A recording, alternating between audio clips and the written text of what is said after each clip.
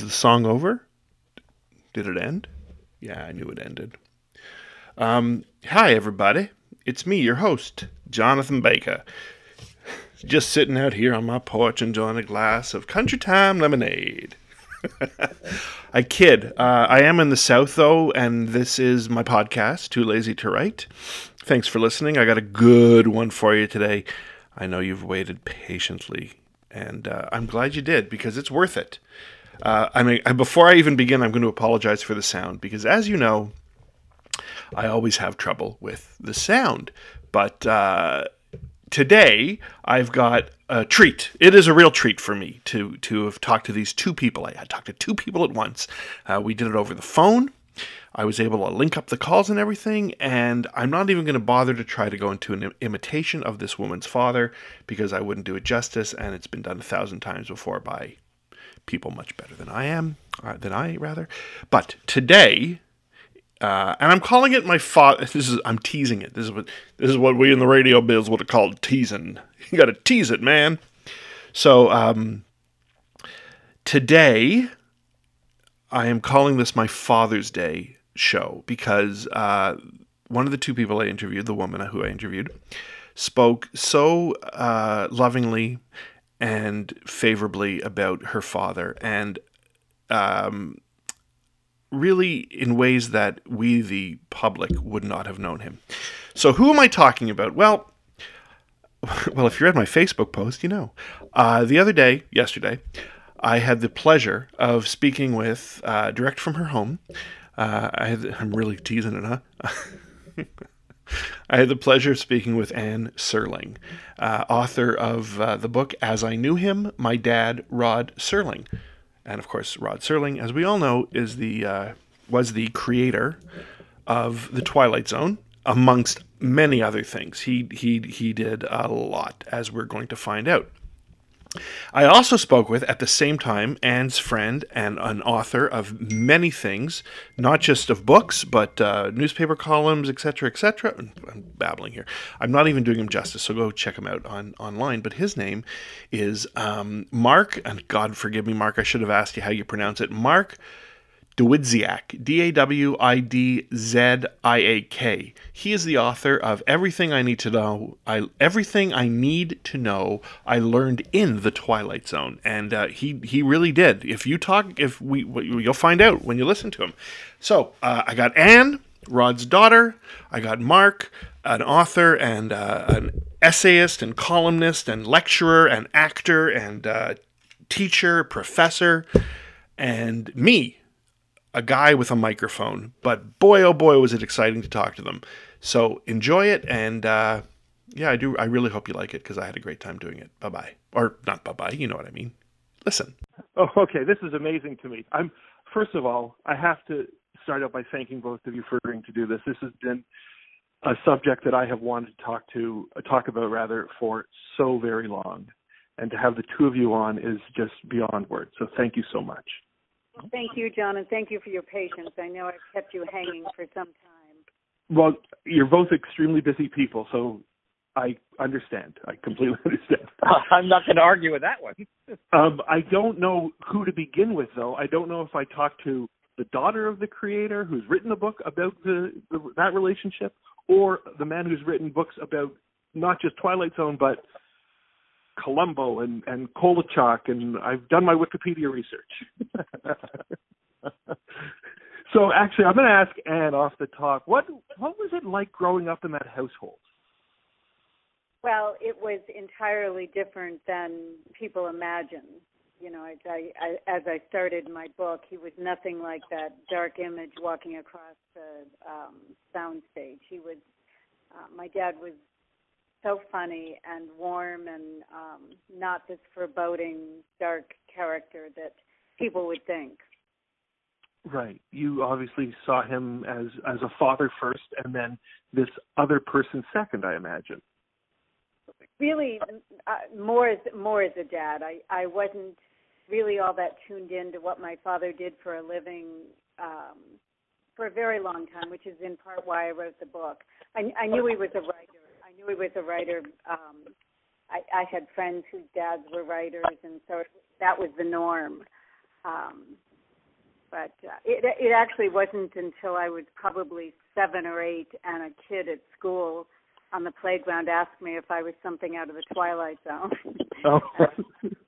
I didn't have a clue what that meant, and I went home and I asked my father, and he explained at that point that he wrote for this series called The Twilight Zone, and he said it was a little too old for me. But it really wasn't until after he died that I even watched that many of the Twilight Zones. Or, there were other things.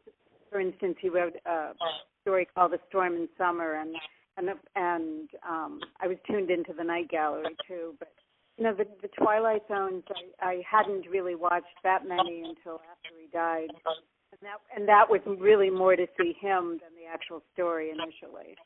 Interesting. And Mark, what brought you to the Twilight Zone world? Oh, I was about 10 years old when the Twilight Zone started to be rerun. I was a little young for it in its first incarnation. It went off the air, and it was just immediately repeated constantly in the New York area where I grew up on the good old WPIX channel.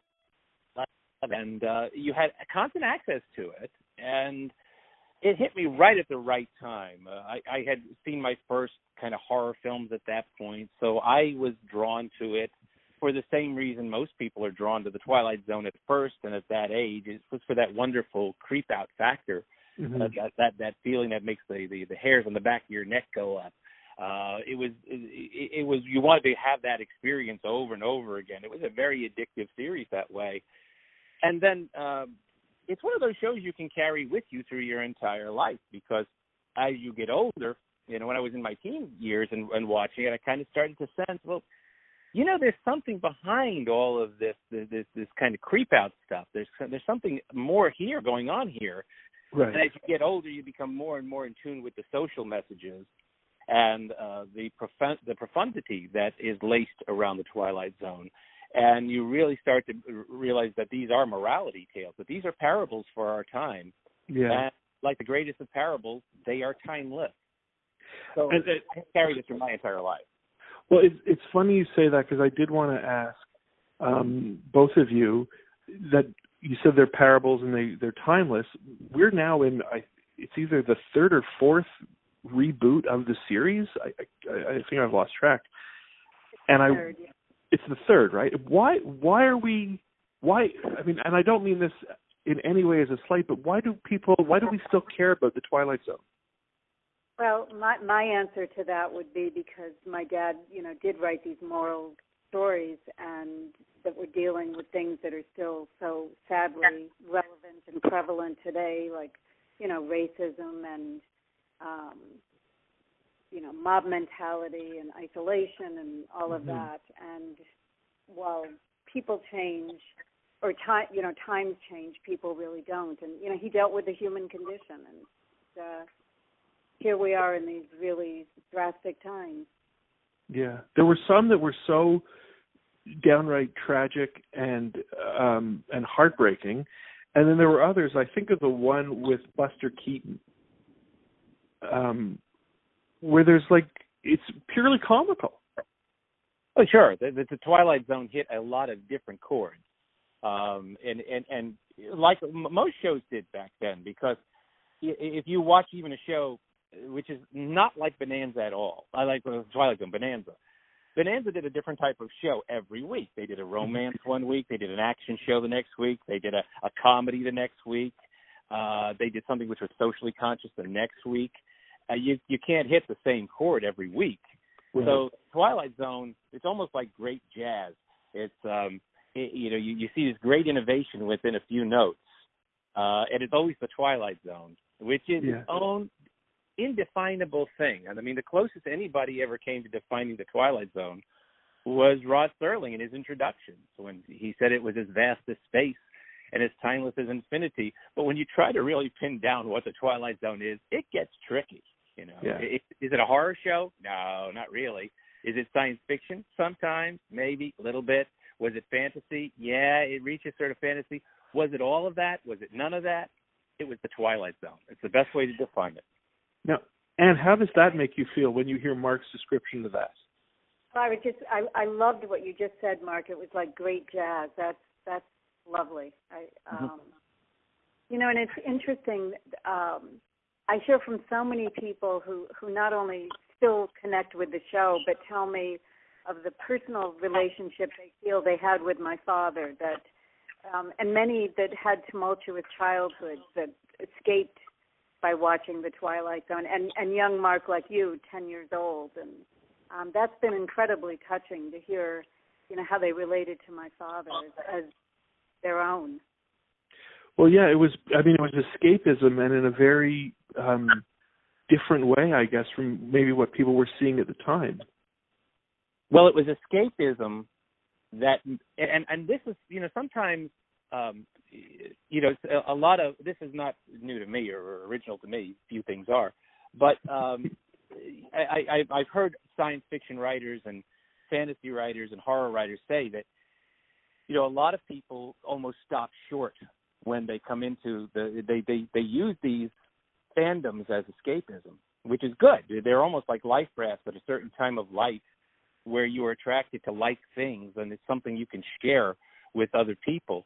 But the challenge of all of these things is to carry it on and then to face what all of these things address, because all of these are great metaphoric storytelling. All of these things are. And if you look at what's behind them, the challenge of all these things is not only to use them as escapism, but then to deal with the real life issues that all of these things are talking about. Stephen King, when he writes about horror, he's writing really what are the real monsters?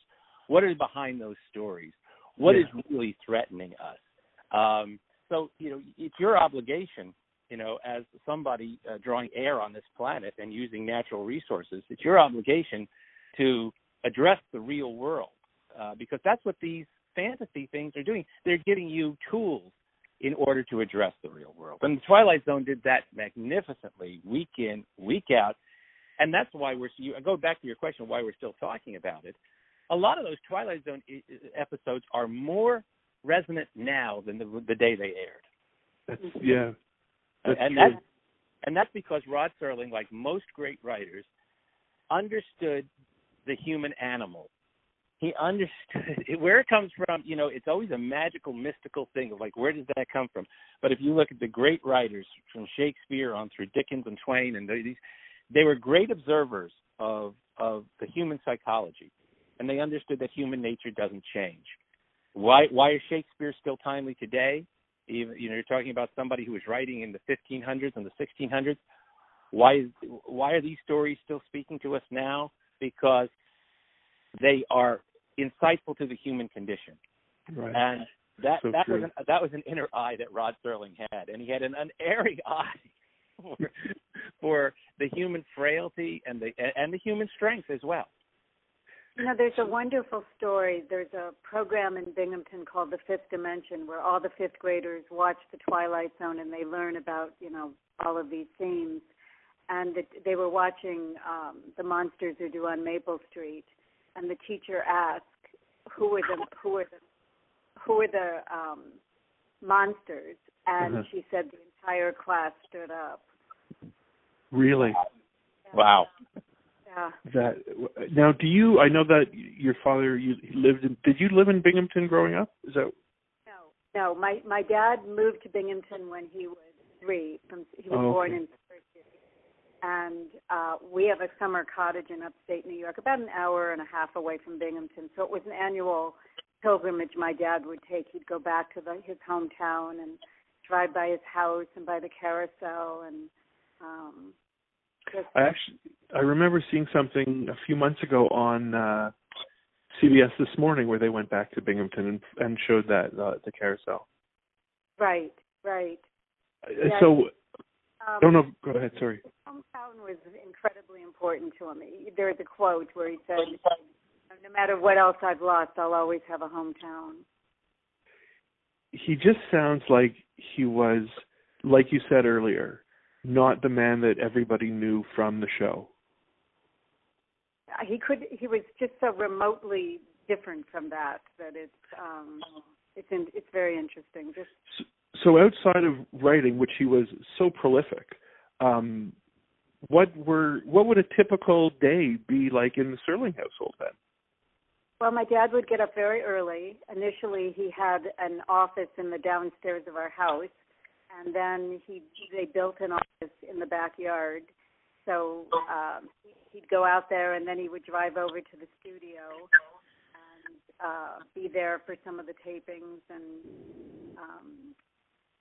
he wrote 92 of the 156 episodes of The Twilight Zone. So, yes, so prolific. And I often think, John, how much more prolific he'd be today, not only with, censorship not being what it was then, but also having a computer.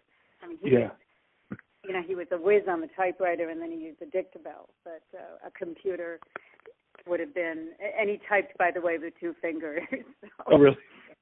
Yeah. And he did have his share of run-ins regarding censorship. Yeah, it was pretty stunning when you think about that, and things like the Chrysler building was showing, and the sponsor was Ford, so they had to black it out. And, I mean, just incredible things. The one that I just had read, it was in Requiem for a Heavyweight, where he said got a light, or got a match, sorry, and a lighter company was the sponsor. Yeah, something like that. Yeah. Unbelievable. Well, unbelievable. But let's stop for a second and say, well, thank goodness for that, because if it hadn't been for that kind of interference, we wouldn't have gotten the Twilight Zone. Right. So Rod Serling's career would have gone on and a different trajectory. I think he would have gone on to have done brilliant things, but there wouldn't have been a need for the Twilight Zone if it hadn't been for that interference. So sometimes bad things produce good results. Very true. But what you were saying before about the parables, they're very much timeless. But was the Twilight Zone's creation and its success sort of reflective of the times that I wasn't living in that people were living in back then? It was, the threat of communism, the idea that, aliens are watching us. Like, was it a product of the times? Well, of course it was. And one of his quotes was that an alien could say what a Democrat or a Republican couldn't, and he did feel that it was so important to get these messages out. So, go ahead, Mark. I didn't mean to cut you off. No. I was just going to say that it was very much of its time, because it had to be. You can't write a sonnet without being influenced by your time. Mm-hmm. Any writer is going to be influenced by the time. But this also goes back to what we were talking about before, is that if you read writers from different times and sometimes different centuries, the writing seems dated because they're not. It's always going to be of its time, but sometimes it gets trapped by its time. And you read. It's very tough reading some British writers from the 1800s, because it seems like such an alien world, but almost an alien language to us. Yeah. And there's writing that still is as crisp today as it was when the day it was written, and it speaks to us in that way. And that's what the Twilight Zone does. That's why it has continued to jump generation to generation. It's not just the themes. It's also how it was written. Rod Serling's writing it's got a eternal quality to it, and you don't see that in many writers. You can sometimes see that the themes hold up very well with the writers, but the writing doesn't. Mm-hmm. So he spoke. He was very aware of the vernacular, of how people talked, and he was very aware again of human nature. And you put those things together, and that is a powerful combination. And it will last a long time. And by the way, he didn't set out to be a writer. He wanted to work with kids. His goal was that he'd go to college and he'd teach phys ed to kids because he liked working with kids. But the war, as he said, put an end to that. And like so many, he was completely broken by the war and suffered PTSD all his life. I vividly remember him having nightmares, and when I would ask him in the morning what had happened, he would tell me that he had been dreaming that the enemy was coming at him. So, and of course back then they weren't even aware of post-traumatic stress. It was shell shock or something, but there wasn't treatment or awareness or I think a real sensitivity that was so necessary. Unbelievable. And I imagine that some of these, I imagine that those dreams probably ended up on the page in some way. Oh, absolutely. Purple Testament. And he also said that he told a writing class once that he had a propensity to write about the past. And I think, Mark, to what you were saying about how this is sort of everlasting, is I think some of those were so relatable, like Walking Distance. And this is certainly, what my father did when he went back to Binghamton. It was literally the Walking Distance script in many ways. So seeing his parents, seeing himself as a child, even the dialogue that he has with his father talking to him, that you've been looking behind you, try looking ahead. Is it really so bad where you're from? And it was sort of the conversation I really believe my father wanted to have with his dad, who died when he was overseas at 52. Wow, this is all just so wonderful, or not wonderful. I mean, it's so interesting to hear about his childhood, or his life before, and the life that he lived as a father and as a TV icon. How did the two of you meet, Mark and Anne? Anne, you want to take this one? No, go ahead. Okay. I was doing a book. I had come up with the idea for the book. Everything I need to know I learned in the Twilight Zone. The short. This is going to be the short answer, because the long answer is that I was probably 30 years on a road to meeting Anne, because I wanted to write a history of the Twilight Zone in the early 80s. Okay. And Mark Scott Decree beat me to it, and did such a good job with it, I couldn't even be angry about it. But all those years, I always thought I was owed a Twilight Zone book. And the universe decided that was true. And it moved me towards the Twilight Zone. I did not. It's like, if you think you're in charge, of your life, if you really think you're in charge, sometimes you have to step back and realize how often you were pushed in the right direction by one thing or another. Mm-hmm. And, and I was gradually working my way back towards the Twilight Zone and didn't realize it. And I got my Twilight Zone book when I shared the Twilight Zone with my daughter, who turned 15, and we decided to watch every single episode of the Twilight Zone in order when she turned 15. And this turned into a running gag between us. We would watch an episode, and I would shake a finger at her at the end, saying, "You just let that be a lesson to you." And it became, and I can run a running gag into the ground with the best of them. But after about, a couple of weeks of this, the penny dropped, and I realized, well, this is the book. This is your book. Let this be a lesson to you. And my agent agreed, and my agent knew Anne, and put us in touch, and Anne at the time was thinking about kind of a similar type of thought, but I ended up driving to Bingham to Ithaca, and that's how we met, and sort of explaining the process. And I just at that point said, if this is something you want to do, if this is something you want to do, it's yours. I'll bow out, because this is yours by inheritance. This is yours. And I don't know. I think that may have been the moment where we bonded. I don't know. I guess Anne would have to confirm that. But I guess, as the line says in Casablanca, it was the beginning of a beautiful friendship. Absolutely. And then the second time we met in Willoughby. Mm-hmm. That's right. We met actually in Willoughby. I introduced my really? daughter to Anne. There's a little town called Willoughby. Wow. Which hugs the shores of Lake Erie. It's to the east of Cleveland. And every year they have a Stop at Willoughby festival. It's a sidewalk festival, and they show the episode Stop at Willoughby in a continuous loop at the city hall or the library.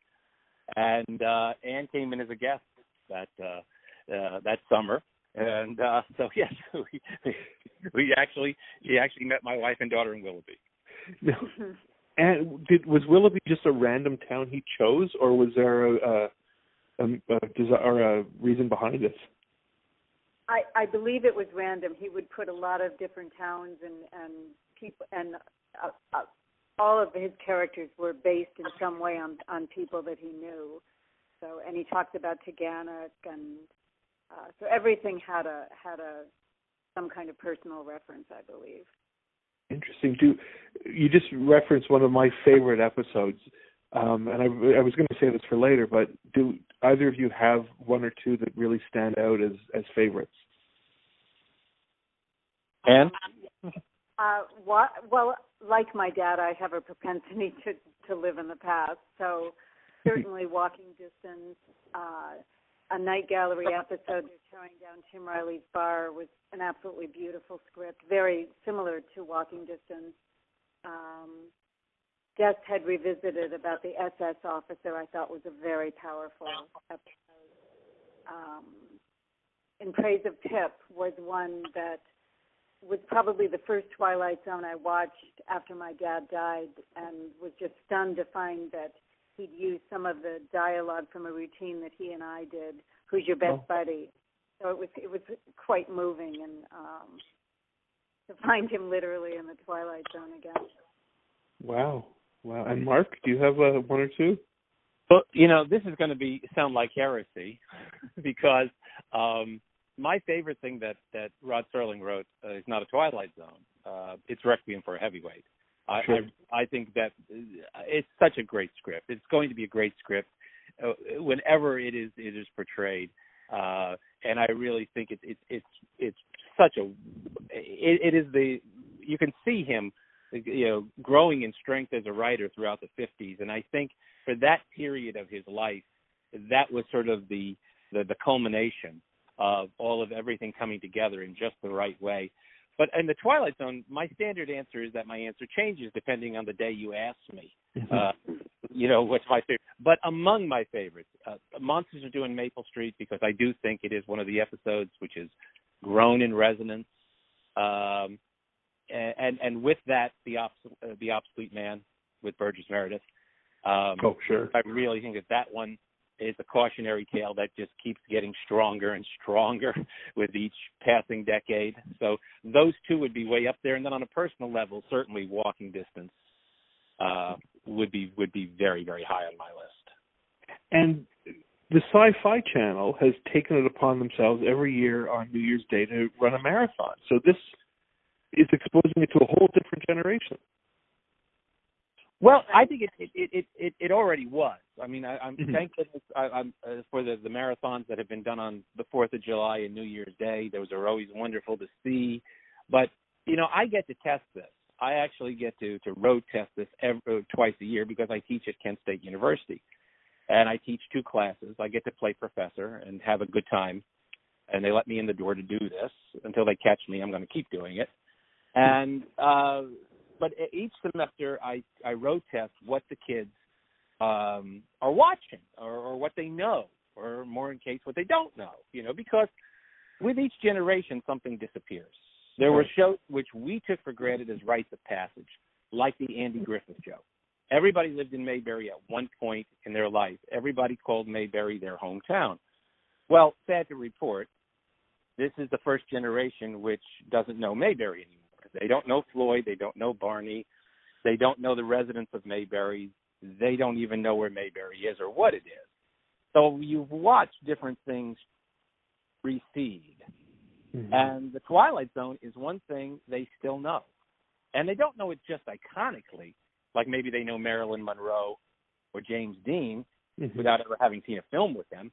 They know the Twilight Zone. They know the gremlin on the wing. They know the broken glasses. They know the Twilight Zone. Sure. So this continues to jump generation to generation, and I think it's one of only 2 black and white shows that does and continue to do that. And the other is I Love Lucy. They're the only 2, which I think are still there. And anything to add? I'm sorry, what? Oh, I just wondered what you thought of that and what Mark had said. Well, I think it's, first of all, Mark knows this, I wish I'd had him as a professor. I think that would be such a fascinating class. But yeah, I agree. It's interesting what is preserved and what isn't. And Desi Arnaz actually was involved in the Twilight Zone, the first Twilight Zone. So. In what was he? I know he would have been behind the scenes. In what way was he advising, or how did that work?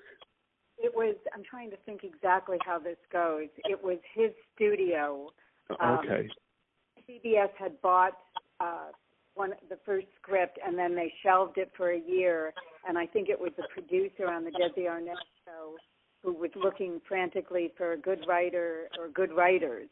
And through Desi Arnaz, somehow it got launched. And Desi Arnaz was the first narrator, and that didn't work out too well. But do you have anything to add to that, Mark? I think I kind of botched that. No, the sort of prototype for what the Twilight Zone is called The Time Element, which was a script that Rod had redone from an earlier script.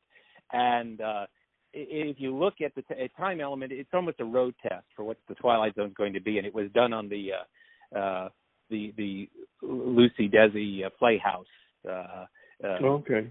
And this was sort of a it showed that it could be done. But if I'm not mistaken, didn't they do the story about the making of Requiem for a Heavyweight in which your dad acted? Wasn't that on the Lucy Desi Playhouse too? I'm gonna have to look that up. I can't remember. Yeah, I should know that, right? But whatever it was, there was and Desi was a TV visionary too. I mean, he was a lot of what we know of TV, and this is off subject, but I was just talking about this morning with a mutual friend that and I have, David Bianculli, the TV critic with Fresh Air on NPR, and we were talking about just what a great visionary Desi was. It was a great time television. I mean, it was I don't want to break into those were the days, but boy, it was the Wild West, and everybody was sort of inventing their own rules, and it allowed these great visionaries. And a lot of how television gets done today, Desi as a producer came up with a lot of that stuff. Yeah. So you had these great visionaries like Rod Serling and Desi Arnaz and Ernie Kovacs and people like that who were just looking at the possibilities of television and what it could do. Was it you had mentioned? Oh, sorry, Anne, go ahead. I was just going to say, and like my dad, they were pretty screwed by CBS as well. So so that some things never change. Yeah. I was going to ask, you said that Desi Arnaz was the first narrator. Was narrating something your father wanted to do, or did they ask him to do it? How did that evolve? Well, the story that I heard was they were going to ask Orson Welles, but then Orson Welles proved to be too expensive, and my father volunteered. This wasn't new to my dad. When he was in college, he worked at a radio station where he acted and directed all the scripts. So he was a ham. There's just no doubt about that. Okay. So but I think he was quite nervous when he first started, which is why the gritted teeth. Oh, okay. But my dad also owned Cayuga Productions, so this was entirely his baby. And now you talked about the gritted teeth, and you talked earlier, Mark, about the gremlin on the plane. These are things that are not just like part of pop culture. These are things that are regularly parodied in pop culture. How does that make you feel, Anne, to know that it lives on in a different way? Well, Nightmare at 20,000 Feet, is that the one you just mentioned? Yeah. Yes, that was written by Richard Matheson. Okay. But how does it make me feel? Oh, I'm God, what are the words? I'm flattered? And it's pretty miraculous to be able to hear my dad talked about all the time and to see him on television, and I feel so incredibly fortunate in so many ways that I had this really wonderful dad. Not everybody gets that, so yeah. I'm going to have to actually call this my Father's Day podcast, then. I'll put it up on the weekend. Well, let me step in on that note and just say this. Most of us, who admire Rod Serling and claim him as a hero, never got the opportunity to meet him. And the closest, we've ever had was that figure on the TV screen. And one of the things I like about the figure on the TV screen, if taken in totality, you can see glimpses of what Anne is talking about. every once in a while, Rod will wink at the camera, or he'll do something a little antic with a spot, or he'll say something which is a little self-deprecating. That you even in some of the intros to the Night Gallery episodes. And so there are these glimpses. But then, the only way you're really, really, for us, going to get to know the real Rod Serling is to read Anne's book. And I encourage anybody with an interest in Rod Serling to track down and read Anne's book, because there is the real Rod Serling. That's where he lives again. That's where he comes as a three-dimensional, fully formed person. And it's the closest any of us are ever going to get to knowing who Rod Serling was, the real Rod Serling was, and feel like you're really getting to know the person behind that image that you're talking about. It's a wonderful gift to all Rod Serling fans and all Twilight Zone fans. Thank you, Mark. And your book is a gift as well, and I'm not just saying that gratuitously. Well, it was a gift to me. My book was one of the. I have to tell you something that I don't know that I've ever said this before in an interview, and I've been asked a lot of questions about that book, but it's one of the most fun writing jobs I've ever had. I could not wait to get back to the keyboard to work on that book. I was stealing time from other things, and some, writing, it gets very onerous. It gets very, I don't want to do this again. I don't want to go back to this. I couldn't wait to get back to the Twilight Zone, writing that book. It was it's about as much fun as you can have legally. Well, Anne's book is called As I Knew Him. That's correct, Anne? Yes. And that's available. Sorry? Yeah, I was just giving you the subtitle. Yes. I tripped over you on that. Yeah. So As I Knew Him, and the subtitle is? As I Knew Him, My Dad, Rod Serling, yes. And then, Mark, yours is Everything I Need to Know, I Learned Need from to the Know. Twilight Zone. I Learned from the Twilight Zone. I learned from the Twilight Zone. I just two quick things I want to mention or ask about was I remember the first time I watched the movie Planet of the Apes and the credits rolled, and I saw Rod Serling's name, and I thought, well, that makes sense now. And now I know it was adapted from a book, but he co-wrote that screenplay, correct? Well, he was the original writer brought on, and he wanted to stay very true to the book, but his vision was apparently going to be too expensive to produce, so they brought in, I think his name was Michael Wilson, another writer. But you do see, major glimpses of my dad in the writing. You're right, and the iconic ending is my father's. Oh, that was your dad? Yes. Yeah, and that really makes a lot of sense. It makes 100% sense. I'm curious, in terms of science fiction, in terms of the science fiction realm, did your father see himself in that realm, or did he just see himself as a writer telling stories that happen to be based some in science fiction and, like Mark was saying earlier, some in fantasy, some in reality? Well, he certainly liked science fiction. I don't think that he saw himself as an expert science fiction writer. I'm sure that I know he said there were certainly better science fiction writers than he was. But he certainly holds a place in that pantheon right now, I would say. He does. Yes. But I this is kind of a pet peeve of mine. So, get ready for a rant. No, go ahead. This is great. I love this. The notion of labeling somebody, one thing like a science fiction writer or a horror writer, or a mystery writer, is a very 20th century American conceit. We do this, it's like if you just go to the century before, as you said, Rod Serling has a firm foot in the science fiction realm, and he should. Well, you could say the same thing about Robert Louis Stevenson in the horror realm, because he wrote Dr. Jekyll and Mr. Hyde, he wrote The Body Snatcher, he wrote some iconic horror. But nobody says horror writer Robert Louis Stevenson. Right. We don't define him by the fact that he had this immense imprint on one genre. we also think of him as an adventure writer with Treasure Island. We think of him for Kidnapped. We think of him as a poet. We think of him as an essayist. We wouldn't do this at any other point. This is something which is in his lifetime, Poe was not considered a horror writer. We did that. We did that in the 20th century. Poe just considered himself a writer. And in fact, very little of what Poe actually wrote, 17 volumes, collected works, is horror and thrillers. There's actually humor. The man wrote satire and humor, and you don't think of Poe as a humorist.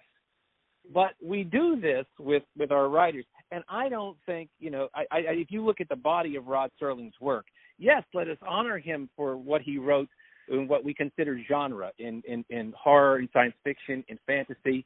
It's wonderfully profound work, but it's part of a much bigger fabric. It's part of a much bigger picture, and you're missing a lot if you just sort of hone in on that and say, this is what he was. And you go back to why he became a writer. Anne said, he didn't set out to be a writer.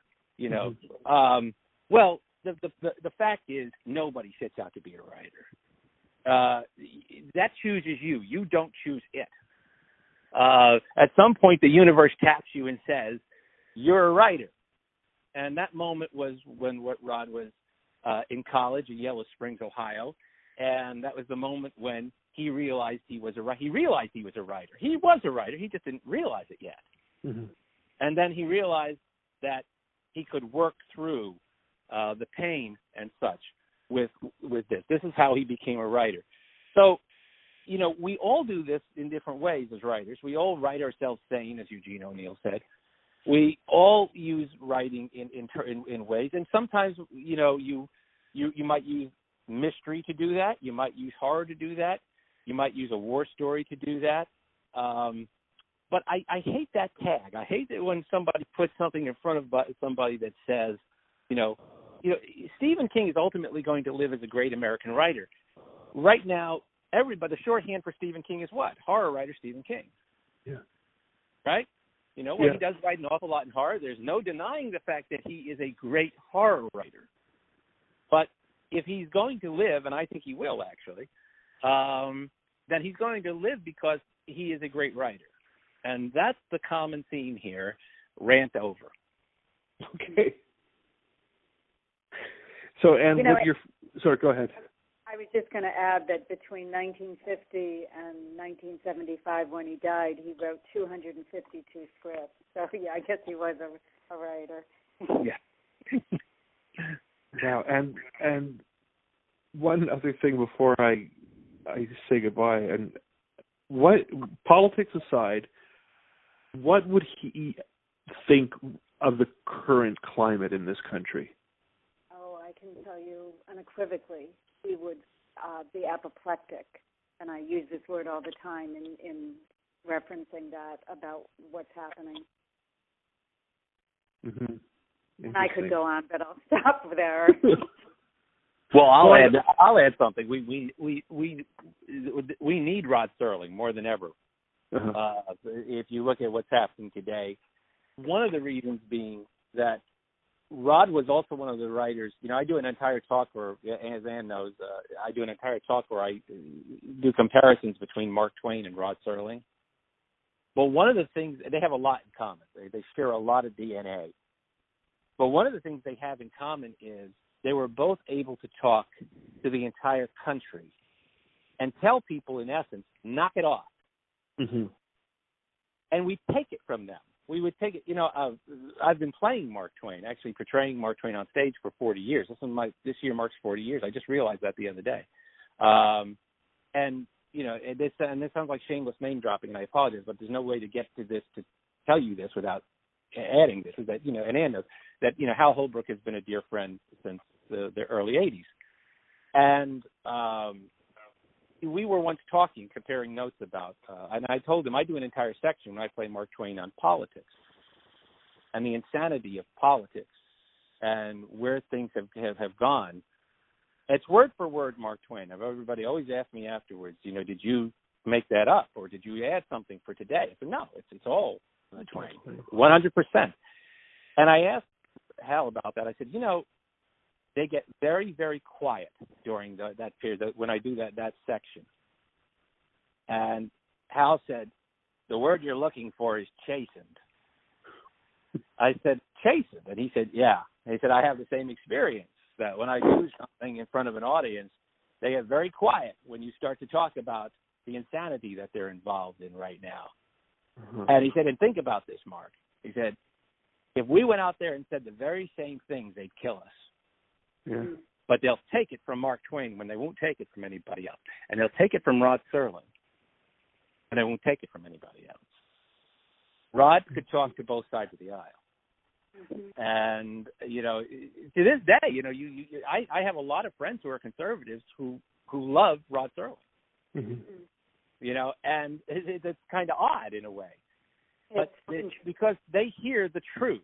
Because these guys can speak the truth to them. Mm-hmm. Not twist it, not make it something their own, not deal on false realities or made up facts or whatever, or alternate facts or however you want to do it, to really give you the truth. There's been only a few people we've ever entrusted that with in the history of the United States. And that's something they have in common. Mark Twain could do it, and Rod Serling could do it. Do not take that lightly. Well, I can't improve on that, Mark. Oh, no. And I want to know, will you ever grow tired of talking about your dad? Never. No. Never. My dad floats across my mind every single day. And writing my book, and it took me a long, long time to write that book, and I actually started a different one after he died called In His Absence, but I hadn't even begun to deal with the grief. So it was a joy to write about him every day and be with him every day, and no, never. No. And you said you have a place in upstate New York. It's interesting. I'm in Virginia, but I talk about this. I say this all the time on my podcast, and people who listen are probably bored of it. But I live in Virginia, but I'm from Canada. So when I drive home, I go through the towns through Ithaca, or not Ithaca. I go through Binghamton. I go through Syracuse. So I know them quite well. So maybe our paths will cross one day. You should come to Serling Fest this October. Serling Fest October in Binghamton? In Binghamton, right. Yeah. The gathering of the clan, if you will. Yeah. I'm going to have to put that in my calendar. I can send you the info if you'd like, John. Please do. I would love to. Okay. Oh, I could tie it in with a family visit. I'll stop there and head home, and it'll be great. It'd be wonderful. I am going to thank both of you. There is so much more I could ask, but you've been so gracious with your time, and I do appreciate it so much. I'm going to mention the website and the books and where you can buy them, all of that in my piece I do afterwards. So thank you, Mark, and thank you, Anne. This has been a true, true pleasure to talk to both of you. I really appreciate it. Thanks to both of you, too. Take care. No, you too. All the best. Take care. Bye. Bye. It was great, wasn't it? I was going to come back and say it was good, wasn't it? But no. It was great. They were great. They had amazing, insightful stories to tell. Both Mark and Anne were just phenomenal to talk to. And I really do hope that I can make it to Binghamton, New York in October for Serling Fest 2019. It's the Twilight Zone. It's the 60th anniversary of that show. And if you're interested in going to Serling Fest 2019, and it's in Binghamton, New York. It's taking place October 4th, 5th, and 6th, 2019. There's a guest list. You can go to rodserling.com and you'll find out, you'll see the flyer that's there and all the information. Or you know what? You could bug me on my website, toolazytowrite.com, or you can tweet at me at @TheRealJohnBaker, and you know what? I can send you the flyer because I got a copy of it. I'm looking right at it right now. And that, again, it's at good Lord, Binghamton, New York, Binghamton High School, actually, in the Rod Serling High School of Fine Arts, located in Binghamton, New York. It's the Helen Foley Theater at the Rod Serling School of Fine Arts, Binghamton High School, Main Street, 31 Main Street, Binghamton, New York. Again, tickets on sale soon at rodserling.com, and it's going to be celebrating everything Twilight Zone. Further to that, you can find both Anne and Mark on the World Wide Web. Anne is AnneSerling.com, ANNESERLING.com. So you could reach Anne on Twitter at Anne Serling, at ANNESERLING, and excuse me, you can you can reach Mark on Twitter at Mark Dawidziak, and it's Mark with a K, DAWIDZIAK. Check them both out, and their books are available on Amazon. Anne's got it on it's available on Apple, at Barnes & Noble, Books A Million, IndieBound, Kensington Books, Kindle, Nook, Walmart. And Mark has written a myriad of books about not just the Twilight Zone, but Night Stalker, and about, Night Stalker Kolchak, if you remember the TV show. He's written about Mark Twain. He has written a big book about film noir. He has acted as Mark Twain, as we discussed. So, there you have it. Another one in the books. It's been too lazy to write. It's been a pleasure talking to you. I really hope you enjoyed it. I have another interview set up for a week from now or 2 weeks from now, and I hope that works out. Anyway, thanks again for listening, and again, thanks to both Anne and Mark for being so gracious with their time. I'm going to talk to you later. Take care now. And happy Father's Day. Bye. Too lazy